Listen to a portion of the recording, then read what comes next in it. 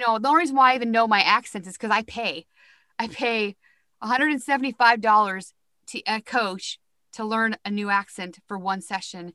So I spend a lot of money in my coaching. I have my accent coach, my nonfiction coach, my performance coach, and my business coach.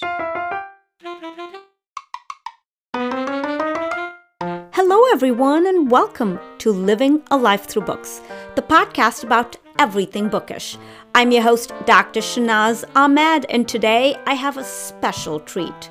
We have a guest who is an audiobook narrator. I've always wanted to have an audiobook person on my show, and thanks to Clubhouse, I was excited to make her connection. Before I bring up our conversation, I wanted to say that your support of my podcast would mean a lot to me. The easiest way is to buy me a coffee. Go to buymeacoffee.com/LLTB podcast. Every coffee you buy me helps keep me alert and this podcast going. I'll add the link in the show notes, and I thank you. Back to the show and back to my guest, Andy Garcia-Ruz. She's a Kansas City-based narrator specializing in YA, sweet, clean romance, dystopian, paranormal, fantasy, and inspirational health, religious, and self-help nonfiction. She specializes in the following accents: Spanish, French, RP British, Scottish, Irish, Indian, Macedonian, Trinidad and Tobago, and speaks Spanish and French. Andy's background as a mental health therapist has enabled her to bring the skill of empathy into the books she produces, as she is able to uniquely understand the characters and bring them to life with genuine emotion and depth. Andy originally became inspired to narrate audiobooks while working on a cruise ship where space was a luxury and audiobooks were the answer. When she's not being confused with the other Andy Garcia, she enjoys spending time baking, traveling, writing, and watching the Kansas City Chiefs with her family and fur babies. And here's audiobook narrator Andy Garcia-Ruz. Andy Garcia-Ruz, welcome to the Living a Life Through Books podcast. Thanks for having me. I'm excited to have you. So, I know nothing about audiobooks other than I consume audiobooks. Yes. Okay. I'm a huge consumer of audiobooks, but I don't know much more about the production of it, what happens, all these weird names like ACH, and then there are all this, you have Audible, Libro FM, iBooks has its own audio thing. So let's talk about audiobooks for the beginner, for me. Yeah. So first thing is, if you're an author and you're thinking about moving into the audiobook space, number one, good decision. Obviously, it's a good avenue because it'll capture all that market of the disability community who maybe has vision impairment or dyslexia, or maybe they have physical needs. And so audiobooks is great. It's another niche market that is a really hardcore following. And I can even say, as a listener, that's me. I've literally waited 1 to 2 years for the next book in a series to come out on audio before I'd read anything in paperback, because I wanted to hear the narrator. So they have a really hardcore following in the audiobook world. So congratulations if you're deciding to do audiobooks. So basically, once you decide to do it, one of the first big questions you need to ask yourself is, do I want to do exclusive distribution or wide distribution? Because that'll make all the difference from your starting point. And basically what that means is, when everybody thinks of audiobooks, I'm guaranteeing 9 out of 10 people will automatically, first thing they think of is Audible, because they have the absolute biggest market share. They're a beast. And so Audible, if you do an exclusive contract with Audible, you will go through ACX, which is their platform, and you will be distributed to iTunes and on Audible. If you choose to do a non-exclusive contract and do wide distribution, then there's like 50 or 60 different distributors you can go through, including like your local libraries. So if you want your book to end up in libraries, you need to go wide distribution. So that's the first thing to decide, is what distribution you want to do. Because some people, they just want to be on Audible because they know it's a big market share and they might make the most money, etc. And they want to target just their focus marketing and stuff just for the Audible listener. but I know both sides of the coin and there's benefits to both. But So I'm going to stop real quick. You said Audible also distributes to iTunes. mhm. Is that the same as Apple Books or no? It's through Because they're iTunes. Apple products, right? Yeah, so it should be, yeah, because they'll do Apple and Audible. So if you have an AC, if you go through ACX, which is Audible's distribution house for audiobooks, then your books will go onto iTunes for a purchase and then onto Audible. But Okay. obviously there's Okay. all the other things like, Chirp and Kobo and Google Play, and those are all on the wide distribution net. Okay. Okay. So the wide distribution net, so I'm a Libro FM influencer. Mm. Ooh, I know. I get 6 free books every month from them. It's so exciting. But so if you're not on ACX, right? Mm-hmm. What would you be on? And then that would distribute to Those other platforms. Yeah, so Libby is also Libby. Libby. Mm-hmm. Libby. Mm-hmm. Yep. Libby is a library app, right? I have it. I do. Mm-hmm. Right, the library app. So each specific app purchases from like the warehouse, the other warehouse. How does that work? It's kind of weird because there's a thing called aggregators, and an aggregator is going to be like kind of like the middleman. So like, here's your end destination, here's somebody who's managing it, and there's you. But the long and short of it is, if you're looking to do wide distribution, then you need to go through a platform that does wide distribution. Okay. And there's a few that I would say that are kind of the market standard. There's production companies such as Findaway Voices, which is huge. Okay. There's Audiobooks Unleashed. There's Northern Audio. There's Spectrum, Blunder Woman. Like there's like a handful of Pink Flamingo if you're looking for like romance, like steamy romance. Because all the different production distribution companies kind of have a niche on like what kind of books they're kind of known for. Okay. But Findaway is like a big general one. So is Audiobooks Unleashed and Northern Lakes. So yeah, lots of different options for you guys. Okay, so all right.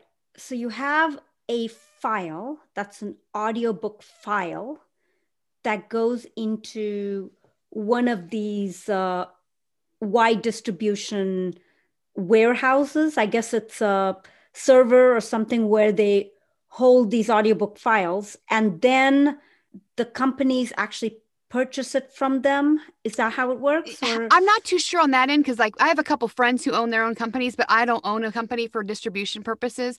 But yeah, like basically once you get the book with them, they have contracts with all the different individual distributing companies. So they'll have an individual contract with the 50 or 60 to go wide with, and then they'll just be in charge with pushing it out to them and getting them out and distributed for you. Okay. I'm just trying to think about where the money goes, like who I know. Okay, as a consumer, okay, if I were to purchase a book, or I have a membership with Libro FM, you get like one book a month or whatever. Like with Audible, I get 1 credit a month. Like 1 credit a month, exactly. Like Libro FM is very similar to that. So you're paying for that one free thing. So the money goes to this company. But what about the original, like the producers? And I'm just trying to track the money. Sure. I can kind of explain a little bit. Okay. So if you go through ACX, for example, which is again Audible's distribution platform, right, then you'll enter into a contract with them, and they have 2 different contracts. You can go wide distribution, or you can go exclusive. If you go exclusive with Audible, there's a certain period of time you have to keep your book exclusive with them. And don't quote me, I'll have to look it up. I think it's a year. And after that time, you can go wide. Okay. But you get better rates if you go exclusive with Audible than if you go wide distribution. Sure. And I mean, it's quite significantly wider, like higher rates. Mm-hmm. But again, some people don't care about having higher rates with Audible because they want to reach the library population. So they want to go wide with Libby and all those other things. Sure. But basically what it'll be is, as an author, you enter into your contract with Audible. And I want to say it's like oh my goodness. It's either like, I maybe have to pull up a contract and show you, but it's I want to say it's something ridiculous. Like Audible gets the biggest share. Of course. And then from that, and I don't even think it's either 50-50 or 60-30. It's something huge, or So 60/40 or 50/50. so it's the cost per audiobook, and Audible Yes. gets X amount of that money. Yeah. And I want to then, say Audible gets 60%, and then there's 40% left for you. If you're doing like a royalty share, then you split that 50/50. So it's 20% for the narrator, 20% for the author. If I'm okay. speculating that correctly, I'm trying to remember. Does the narrator get per sale then? Like, so the author gets per sale of the book, right? It kind of depends, because there's four different options you can go through as an author. Okay. The first option, if you're trying to contract and hire a narrator, is called per finished hour, or PFH. And with that, you're going to have your book, which audiobook industry standards estimates that anywhere from 9,300 words to 9,600 words is one finished hour. So if you Okay. kind of did the math, say you have I'm gonna do simple math because I suck at math, but say you had a Sure. 10-hour book, Okay. and just for simple math, because this is Okay. not a, Sure, sure, and sure. Yeah. your audiobook narrator charged $100 per finished hour. It Okay. doesn't matter if it took me 40 hours to get this 10-hour book done. You can only charge for the 10 hours long that the book is. So Right. it would be 10 times 10, or 10 times 100. And that's Correct. how much you'd pay your audiobook narrator. And then Right. after that, any sale or anything just goes straight to you. And the reason why Okay. some narrators want to do the PFH contract is because, like, obviously, we record the book, we do the research, we do the prep, all that stuff. But most narrators, and I say most because there are some who this is not the case for, but like, I'm really busy. I've always got books in my queue. I don't have time. I can, but I do not have time to sit and do the actual editing, proofing, and mastering of my book in post production after I've done narrating it. Because that's like, I want to say it's like a 6-to-1 ratio. For every 1 hour of finished audio, it's an extra 6 hours on top of it to proof, edit, and master it. So it's a Wow. long time. Okay. So I don't have time for that. So I outsource. Most of us have our own audiobook engineer post production that handles proofing, mastering, and editing. So I pay for that. So Okay. when we're looking for PFH, it's because a lot of us, we at least want to come out even, or maybe Sure. some kind of a profit margin, because depending on who you hire, because just like anything, the more experience, the higher you pay. I would say audiobook engineers charge anywhere from 75 to 150 per finished hour to take care of your works. So that's one option, is your per finished hour. Right. The second option is called a royalty share. Mm-hmm. And basically, you don't pay anything to the narrator, so it doesn't cost you any upfront investment or capital. Right. That being said, the narrator takes on all the risk, because they have to think, okay, what's this author's marketing plan? Is this book possibly going to sell well? And so we'll know, okay, this is a 10-hour book. It's going to cost me this much money to pay for my production costs. So Right. within a 7-year contract agreement, I have to make back that money. Right. So that's a royalty share. You'll split the profits 50/50 with the narrator and the author for sales. Right. And then there's royalty share plus, which is pretty popular on both sides. A royalty share plus would give you, as a narrator, a reduced per finished hour fee.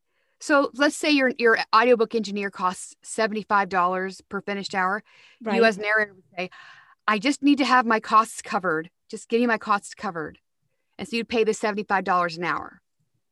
And then you'd have your royalty shares. So you're not paying the full price, because there are some audiobook engineers on the high end in the industry that charge like $400 per finished hour. And I'm not one of them, but they're worth it. They're multi-award winning, internationally renowned, amazing narrators who are celebrities often. But on that lower end, if you want to get your costs covered, that's why people say, let me cover my costs for my narration expenses. So that's that. And then the last option is called, so PFH, royalty share. Okay. That's royalty share plus. And then with the company Audiobooks Unleashed, they have what's called royalties deferred. And what that means is it's almost like a PFH contract, but here, it's kind of weird. This is like a game changer in our industry. Say I charged $250 per finished hour, but you don't have enough money up front right now to just pay that times your book. Right. What they'll do is, once the book goes on sale, 100% of the royalties would go to the narrator until they reach the total that they're due if they would have done a PFH. And after that money is reached, okay. and after that dollar is reached, then all the money goes right back to the author, and they're done. It's like they're paying for a debt. Yes. Based on their sales. Yep. So the sales are covering what's owed until it reaches that number, and then they're removed, and then all the sales go to the author. What if the So sales don't make it? that's a risk. That's on the audiobook narrator. I mean, I would say we hold the most risk in anything, because when we go through and we look at books, I'll be honest, the first thing we always do, we look at the cover, because we Okay. know what our audience wants. We know what sells. And there's times where I've been like, I really want to do this book, but man, this cover is it's horrible. And sometimes you just have this kind of like real kind of come to Jesus, let's talk moment. Hey, I will help you. I'll connect you to a great cover artist. If it's somebody I believe in, I even maybe go 50-50 with them. Uh-huh. Book covers, super important. Then we'll look at the genre of works, because we know trends. We know what genres of books are selling right then, that kind of thing. Right. And if it's not a brand new book, we'll look at their sales track. How is it selling on Amazon, for example? Or what do their reviews look like on Amazon or Goodreads, or what is it, BookBub? I'm trying to think of all the different sources we'll look at. How are their reviews? What are people saying about them? Goodreads, Amazon, and you're right. Yeah. So we'll look at their reviews, see what people think about it. And then I would say last but not least, after we've looked at the cover, how it's selling, also if we think it's going to be a good fit, because if that author has a good marketing plan and I believe in them and I believe in the book and I trust them, then I'll absolutely join them. I've got an author right now that I'm doing a 6-book royalty share, which Holy cow. in the narration world is, people are usually like, oh, why would you do that? You're committing like a year to an author with books. But first of all, I love these books. I love narrating them. I literally dream about my characters. I love them. Okay. And she's a great author. It's easy to read. Some books are harder to translate into the audiobook form. It's a great read for aloud. And she's got a great marketing plan. And I believe her. She puts a lot of time and energy into promoting her books. Mm-hmm. And so I like that. And so I have confidence in her, and I join her in her endeavors. So I think royalty share is basically, I know you went over all of this and you're like, gosh, did you not pay attention? I'm like, I'm trying. Okay. I'm trying. Like, it's a lot. I'm info dumping on you. So you are totally info dumping on me. And I'm going to, when I'm editing this podcast, I'm going to listen to this. I'm going, what, you just asked her? Why didn't you just rewind the podcast? I can't. Okay. Like, royalty share is when they pay you nothing. You just basically are recording and you're giving them this audiobook. And actually you are paying your producers for that extra 6 hours. I'm actually in the hole on any royalty share book. Absolutely. Yeah. Right. You're in the hole. You're not even at zero. You're in negative because you're paying the people to smooth it all out and make the audio look great. And then you're trusting that the royalty of the book, you're going to get a share of it for the life of the book. Yep. Okay. Am I even allowed to ask you who this author is, or no? Is that? Oh yeah, absolutely. Yeah. Her name's Carolee Miller. She writes, she writes a lot of stuff, but right now I'm narrating one of her YA series. Okay. It's kind of a Vampire Diaries meets Twilight. And that target audience is not just in the teens and young, like 20s, but a lot of women that are my age in their 30s who have kind of nostalgia for like Vampire Diaries and Twilight have just been consuming this material, and we love it. It's so good. It's so well written. A good love triangle is always good too. What is the name of the series? It's called the Cursed series. Okay. So there's like eternal curse, eternal choice, eternal bond, eternal love, eternal promise, eternal life. Okay. I haven't heard of it. I mean, I'm gonna go look for it, but okay. So that's wow. So you are a narrator. So you're an actress, kind of. Yeah. You pretty much read the books and the voice and the characters and all of that. Mm-hmm. And do you read all the characters, or how does that work? So there are different kind of narrators. There are audiobook narrators who don't really do character voices. They'll do more like subtle changes in each dialogue, so you know there's a differentiation between who speaks. Me personally, I do character voices, and I don't mean character like caricature, like, oh, it's dramatic Mrs. Potts over here. But I take notes from my authors. When I get when I get a book contract, I'll send them a welcome packet, and I'll say, hey, I want you to go through your characters with me. Tell me in your mind, who are these people? Like, is there anything I should know about them? Do they sound a certain kind of way? Are they going to appear in a later series book? Because that's important to know.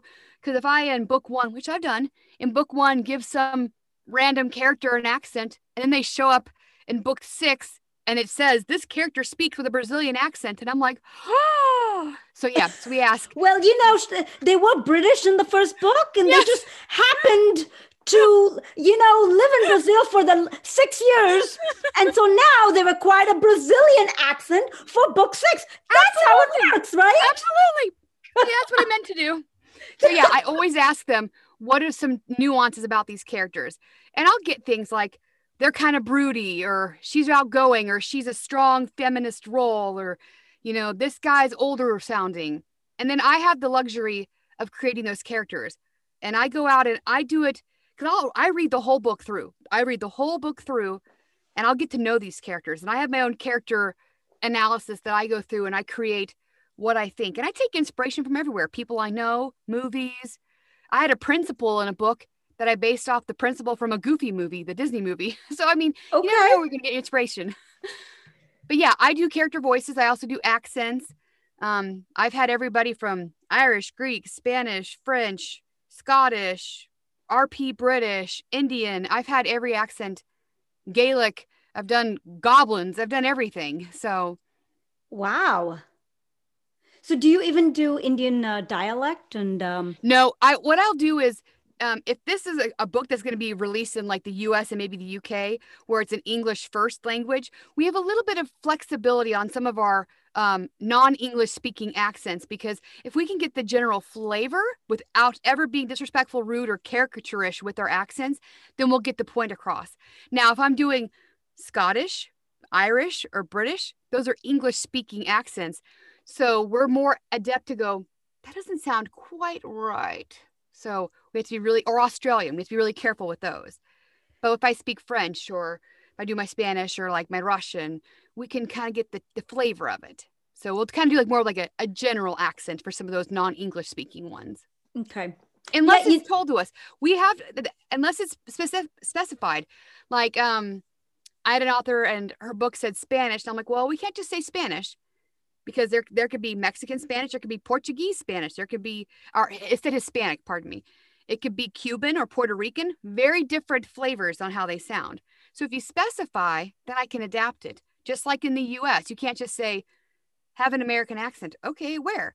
Chicago sounds completely different than Kansas City versus Texas versus Alabama. Versus Boston, Boston. Boston, yeah. Yep. Absolutely. So be specific on what you want. And then what we'll do is we record what's called the first 15.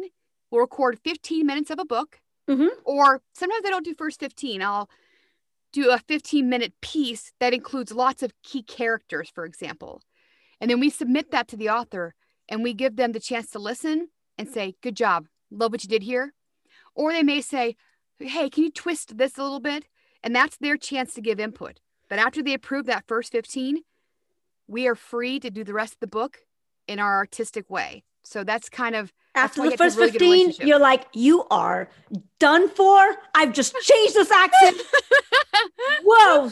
Yeah. So that's why it's really good to know. I'm really close to all my authors, because I think as the more you know, and not everybody's like this, so I can't speak, because I'm sure there's benefits to being maybe people who are more hands off, they just want to have an interaction on an email and that's it. But not me, because I feel like if I know my authors, I know where their head's at, and then I know how to make their books come alive. So cool. And you can, because there's some books that have several actors in them, and then some, it's the same actor, but I mean, you can't even tell. Like, it's just like, what the heck? Is this the same person reading? These like, you're like, what? I mean, I've been on stage, but I'm not that talented to switch things around to where it feels like 3 different characters. It's crazy. Yeah. And in all fairness, sometimes, like, if I do like fantasy, or if I do sci-fi, or heck, even some of my YA where there's like a huge ensemble of characters, like in a friends group or whatever, I have a file and it says voices, and I have subfolders for every book I've ever done. And then in those subfolders, I have every character voice. So I'll record it and I'll save it in there. That way, if I'm ever like, oh, goodness gracious, what did I make Janie sound like in book 1 at 2-minute mark, when I'm on book 5, and I can go back and refer to them, because you want to have a lot of voices at your hand. But again, sometimes if it's just like a nondescript like character who's like, the cashier said, thank you. I don't need to go and create a big character voice for thank you, you know? But yeah, Right. I also do dual narration. So I have a partner who's a male and like we'll alternate chapters. Like I'll do chapter 1, he'll do chapter 2, that's the male's point of view. And I do chapter 3, and we're back and forth. Or you can do duets, which would be like your partner, you read every line. So I'll read all the female lines, they read all the male lines, which is a lot more intense. That's a And lot then bigger who of a reads the project. actual narration then? Say what? Like if you're reading the female lines and he's reading the male lines, who's reading the narration and the description and all of that? Right there. Well, it's like broken down kind of like in the narration by it. So it'll be like, she came over and did this. Hey, what are you doing? She said. And then he'll go, I'm over here. I'm doing this. He said, so we'll kind of break it down like that. It's a really, duets are very meticulous, both on the producing side and then on the editing side. And then, like you said, you can have a multicast ensemble of 7 narrators who are all just part of the production, or an audiobook drama, which literally every character they're speaking, which almost is more like a play. And I haven't done any audiobook dramas. I've stuck to more like solo narration or dual narration. Oh, wow. This is an information dump, girl. I'm Yeah, like, it's whoa. it's such a fascinating. I mean, it's so neat when you get to peek behind the curtains and see all the things that go on our side behind the scenes. Right. So, okay. So you got a book, you record the book, then you send it to your production team to clean it up. Yep. And I'm guessing your production team has a copy of the book and the script and everything. Yep. So So that they'll you have a copy of the manuscript, and if I have any misreads, or sometimes I'll do it. Sometimes I invert words. I'll say, you know, the house or something like that. It was the houses, or sometimes I just change the whole sentence completely because apparently in my mind it sounded better. I don't know. And I'll get my pick. They're called pickups. So I'll get my pickups back, and I re-record all those errors that I messed up on. Then I send it back to my engineer, and he drops them into the audio files very seamlessly to replace the errors. Right. That's kind of tricky because I've noticed, like with my podcast, so I'm recording right now with you, but then once I am done with this, if I were to go in and cut what I'm saying and re-record the same thing, that audio sound is a little different because like where I'm talking to you right now, where I am to the microphone and all of that is a little different, and it's recorded on Zoom, but I go on GarageBand and I'm recording the same words, and all of a sudden it sounds so much louder, or it just the quality of the sound and the spirit of it is just so different, and I'm kind of like, oh, forget that. That's where that mastering comes in. It's very, very important. And so like I use for my digital audio workspace, my software is called Studio One. Okay. So I record everything in there. But then I also have my mastering software, which is called RX7. And that's where I go in and I adjust literally anything and everything, a breath, a click, the volume, the gain, how big it is. And I had to make it exactly sound, like you said, it has to sound exactly the same so you wouldn't know there's a difference, which is why I don't do a lot of editing because it takes a long time. That's why I pass it off to my engineer. Which is why my podcast is, I'm sorry about the audio quality today, but you know what? This is what it is, because I've been trying and I'm just like, it's like a headache and a half. And then people are like, well, stop using GarageBand, use this. And GarageBand did an update, and I haven't updated the new update because I was just got a new computer and it's the new GarageBand, and it's relearning everything because the old GarageBand had everything really nice. And it was all like when you produced it, it was all compressed. Everything was great. And now it's like every single thing is like your volume changes. And I'm kind of like, and then there are all these colors, and I'm just kind of like, I need a degree in the sound engineering. I know. It's something. There is a free program called Audacity, Audacity. Some people use Audacity. I don't use Audacity, but I know that I've heard them say the same thing when they're trying to learn it and they're like, oh, and there's an update. I lost my stuff. Right. And it's relearning where, what, and I'm just kind of like, I just want to hit a button and say, this is a podcast, take care of it. Yeah, exactly. Please make it at the podcast sound. And actually, in my software, I do have that. So I have different setups. I have a one for sounds. So that way, if I do an audiobook versus if I do a commercial voiceover versus if I do a podcast. So I have them all broken down. So when I click to enter, all those settings are preset so that I'll sound a certain way for each of those different types. Right. I still haven't figured out the presets It's tough.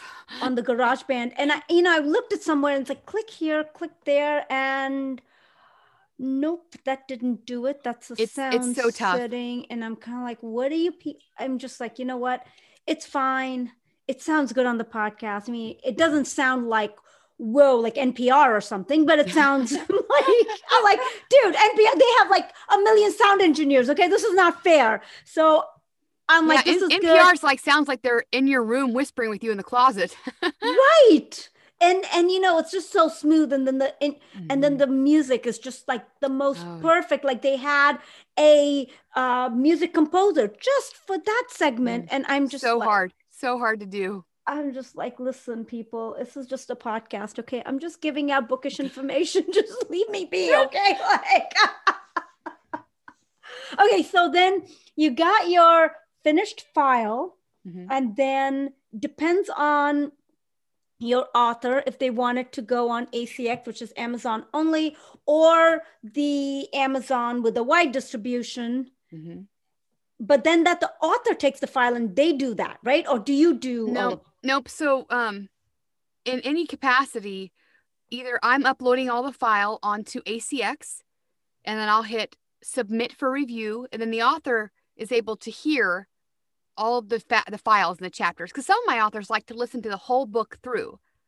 Some of them are like, nope, I don't have time. I trust you. I know that the engineer took care of everything. So it kind of depends. Mm-hmm. And then they'll hit okay, and then I'll hit okay, and then it goes over to Audible's Q&A, which is ACX's not Q&A, QA, quality assurance team. Mm-hmm. And then they do a last minute check to make sure all the sounds are perfect. And likewise, if you went through a distributor like Findaway or Audiobooks Unleashed, I would upload the files to them, and then they would take care of all that as well. So the author doesn't have to worry about uploading. Okay. So you would upload, and then so you're kind of essentially distributing it, sort of. You upload and then they distribute it. That and Yep. then it's Yep. So honestly, the author doesn't do too much other than hopefully, work on marketing and promoting, hey, I got an audiobook coming up. Everybody get excited. right. So the author's contract is with you to get the audiobook, and then the contract is with Findaway Voices or Audible or whatever that contract is to get paid for the audiobook. Mhm. So that's the two author contracts, basically, Yeah, because right? you'll contract on the distributor side and then with the narrator. But those are already like built-in contracts for whatever place you go to. So you don't have to worry about making those or anything. What do you mean? Wait a minute. The author doesn't have to make it. What do you mean? Like make the No, because like, contract? yeah, because there's already a contract. So if you hit like I want to do this, then like they already have a contract like with all the language and everything. The only thing that I've ever done that's like an external contract is sometimes I've had authors who I found a book and I've like loved it, and maybe it's a royalty share only, and I'm like, I can't really take on any more royalty shares right this moment because Right. I'm too far in the red. But I love this book, and they'll say, you know what? I'll pay you to cover your editing costs. So I might send them a contract, but we've already entered into a contract or whatever, or they don't want to mess with creating a new contract. So I'll basically create an addendum that says, "Hey, you're going to pay this, and we'll do that offline," and that's it. So that's the only time I've ever seen like external contracts. Okay. But then basically the contract will say something that you're going to record this book Mhm. and you're going to upload it into Mhm. the Findaway Voices. And it's also a contract between the author has a contract with Findaway Voices, and this is the author's contract with Findaway Voices. And Mhm. all of it is in one contract. Mhm. So Yep. it's not two separate contracts where the author's like, here's my contract with Findaway Voices. And then you're like, here's your contract with me. It's all in one contract, sign and done. Yep. Mhm. So what's that acronym? DRM, D something.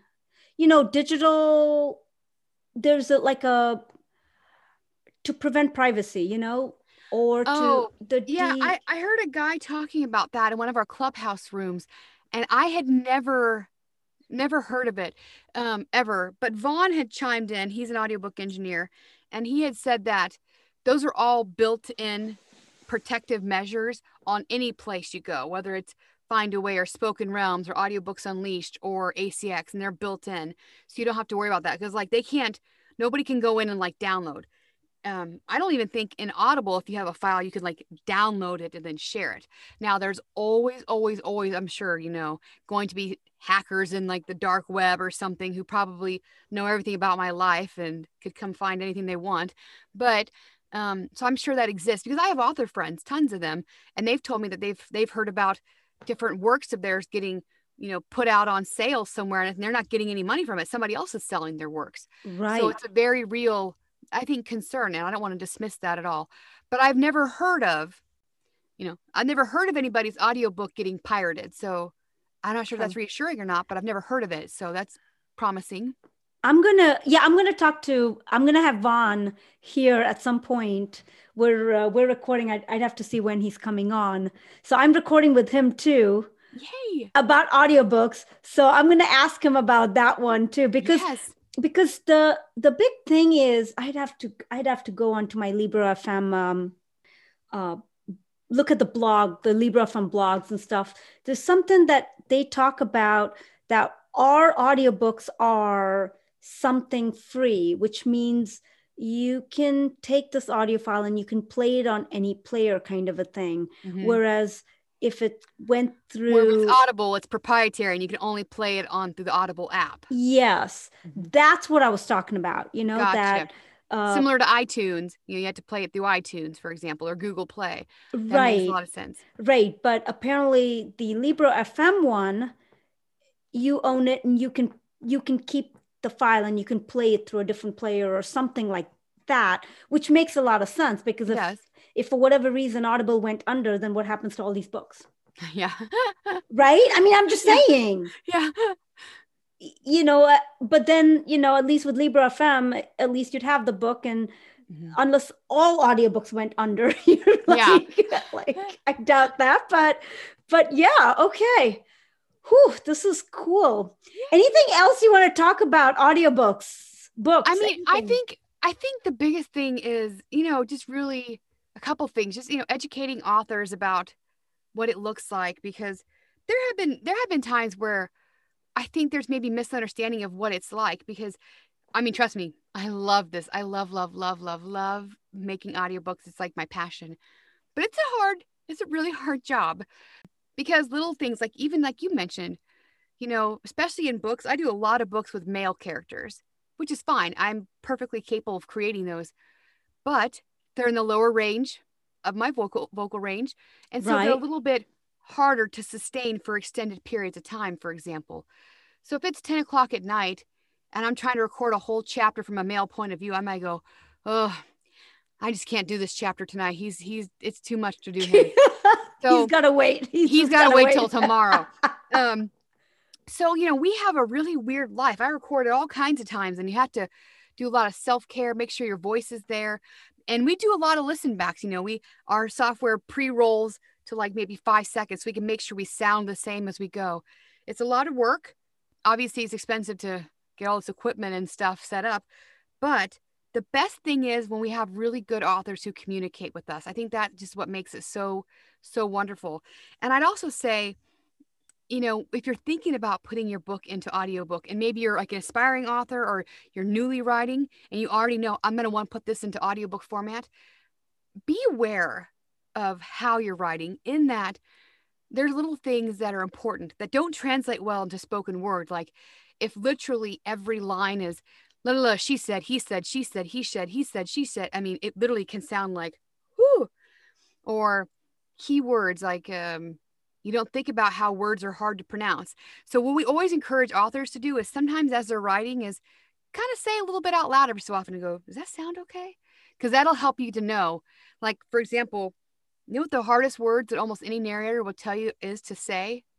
What? Like, I have problems with February. I can't say February. Oh, I would take February any day. Some of the hardest words for us to say. We all joke about it. It's like an ongoing joke. Is I don't know if I can say it. Grasp or grasps or gasps. Gasps. That's the hardest one. Gasps. S-P-S. She gasped. She gasped. Gasps. It's really hard. And you'd be surprised how many gasps there are in so many books.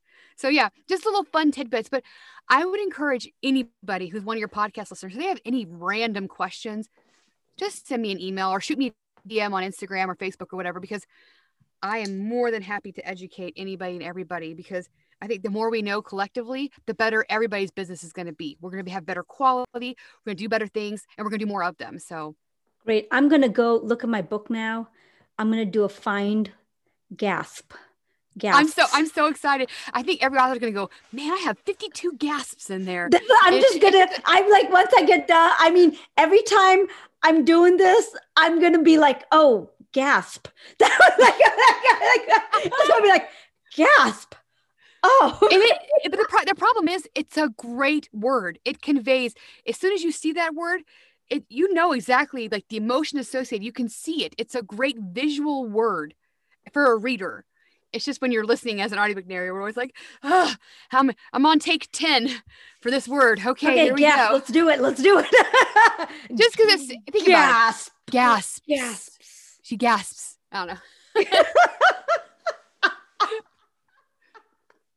I love it. I did not consider gasps. Yep, gasps. Gasps is think about it. The more you say it, the funnier it's going to sound to you. Gasps. She gasps really loud. She gasps. Just gasps, not gasped. Yes. Gasped is also anything gasped, right? Gasp. It's a gas.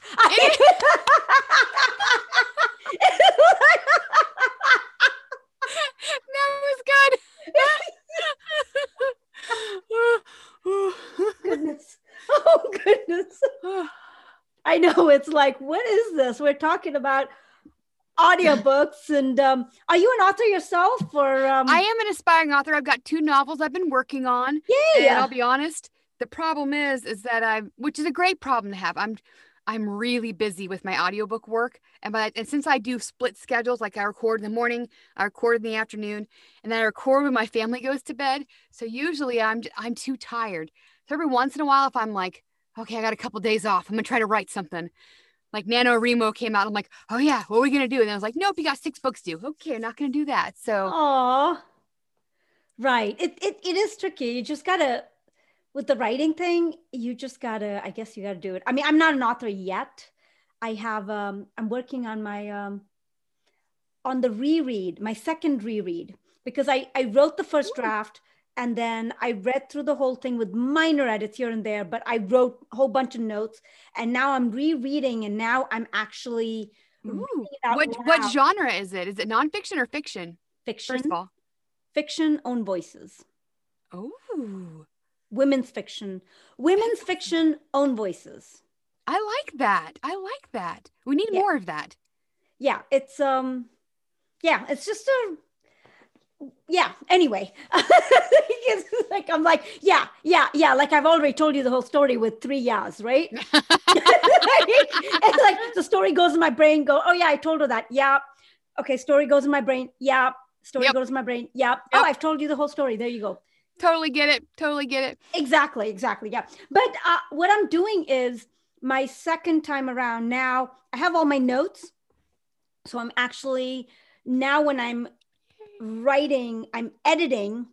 Ooh. And then I will read it out loud. Once I read it out loud, I'm going, what? Wait, no. Fix this, fix that. Mm-hmm. So I'm doing that. And because when I took my notes, I took down on page this is this and page that. I want to move things around, but then if I move things around, then page what will all get messed up. So I was you should see mine. Mine's a huge mess. I've got a YA dystopian and a YA kind of romance. So yeah, it's a mess if you saw mine. Right. But the thing is, you just need to get an accountability partner, someone who's Yes. on your case every day. Like, what have And you written today? And I'm like, nothing. right. Like I've been like chatting with my accountability partner, and she'd be like, have you written today? I'm like, no. She's like, quit chatting, go. She's like, no, stop chatting, stop talking to me, stop texting me, text me back after you're done. Like, what? That's a good Go. accountability partner, though. Yeah, no, it's good. It's Mhm. really good. So I'm kind of like, gotta go do this, you know? So, but yeah, no, I am really love all the stuff you've given me, because I've always wanted to talk to someone who lives and breathes audiobooks. Yeah, it's And I, it's it's amazing. I love it. Like, I'm not kidding. Like, and even on nonfiction, I've done nonfiction too, and I love nonfiction. To me, nonfiction is a little easier because it's not as demanding with managing 100 characters or whatever, you know. But right, it's so great because you always learn something with nonfiction. Like, you're like, oh, that was great knowledge to have. right, Yeah, so I mean, it's great and there are some narrators who only do fiction or only do nonfiction. I just do both, but yeah, I love it. It's so right. I think I told you in the group, or maybe I didn't, but um I was in a car accident a couple years ago, hit by somebody really tragic, and I've got a brain injury, and so I couldn't speak. I had strokes and epilepsy, and so learning to talk again was a big barrier for me. And I started doing audiobooks before I was producing them. I was like, okay, I'm just going to start reading aloud. And I started reading aloud in my closet. And like that, even more than going to my speech therapist, really just helped my brain heal. So that obviously I can talk today. And that's part of Yay. why I love it so much, because I feel like it's part of my healing journey. And so now I'm just grateful every day that I can talk and I can share stories and that I can just be like using my tongue. It's amazing. The things we take for granted, Yeah. just our ability to talk. Hmm. You know, when you lose one ability, and it's like a small ability to talk, Yeah. but you don't think about every little thing we do every day, our bodies just seamlessly just does. Like Hmm. listening, seeing, smelling, Oh, you know, with yeah. like COVID, like people who lose their sense of taste and smell, you just don't, you're like, it tastes good, it smells good, fine. And then you lose it, and it's just completely like, Yes. whoa, right? Yep. So I'm eternally grateful. Audiobooks are my baby. I feel like they're just part of me. So I love it. Yay. Well, anything else audiobooks before we close shop here, or No, what do I you think that's think? it. Just feel free to message me any questions, or anybody else can message me any questions, and I'll be happy to answer them. I'll give you 100% honest answers that you'd always want to know. Even if they're stupid, I'll help you out with them. So there's no stupid questions, right? Right. Yeah, because I do have some author friends, and then there's some aspiring authors who might be listening to this podcast and be like, I'm gonna contact this Andy character and see what she has to say. You know, Yeah, because so I mean, you don't know what you don't know, right? right, You just don't know. And so right. it's just good to, if you like, I don't know what to think about that. Let me find out. And on the flip side, I think it's always great if authors, have talks with audiobook narrators to say, hey, I wish narrators knew this, or, whatever. But the one thing I will say is that I wrote this down as like a quote once. I said, I think making an audiobook is like preparing a dinner. The author provides a recipe, we cook the meal, and the listeners eat it. So, as much as a book is your baby when you're writing it, it is truly your baby. It becomes our baby too. I mean, we have ownership in it, and we're happy, we're proud of it. We put our blood, sweat, and tears and our health into it. So that's why it's such an intimate relationship. And I hope that all the authors know how much we truly are honoring them, and we want to honor their works too. That is absolutely beautiful. I think that's a great note to end on. So I just want to say thank you so much for You're coming on welcome. and sharing all your wonderful knowledge and wisdom. I hope you all learned something about the world of audiobook narrations. And if you have any other questions, please do not hesitate to get in touch with Andy. I'm adding her contact information in the show notes.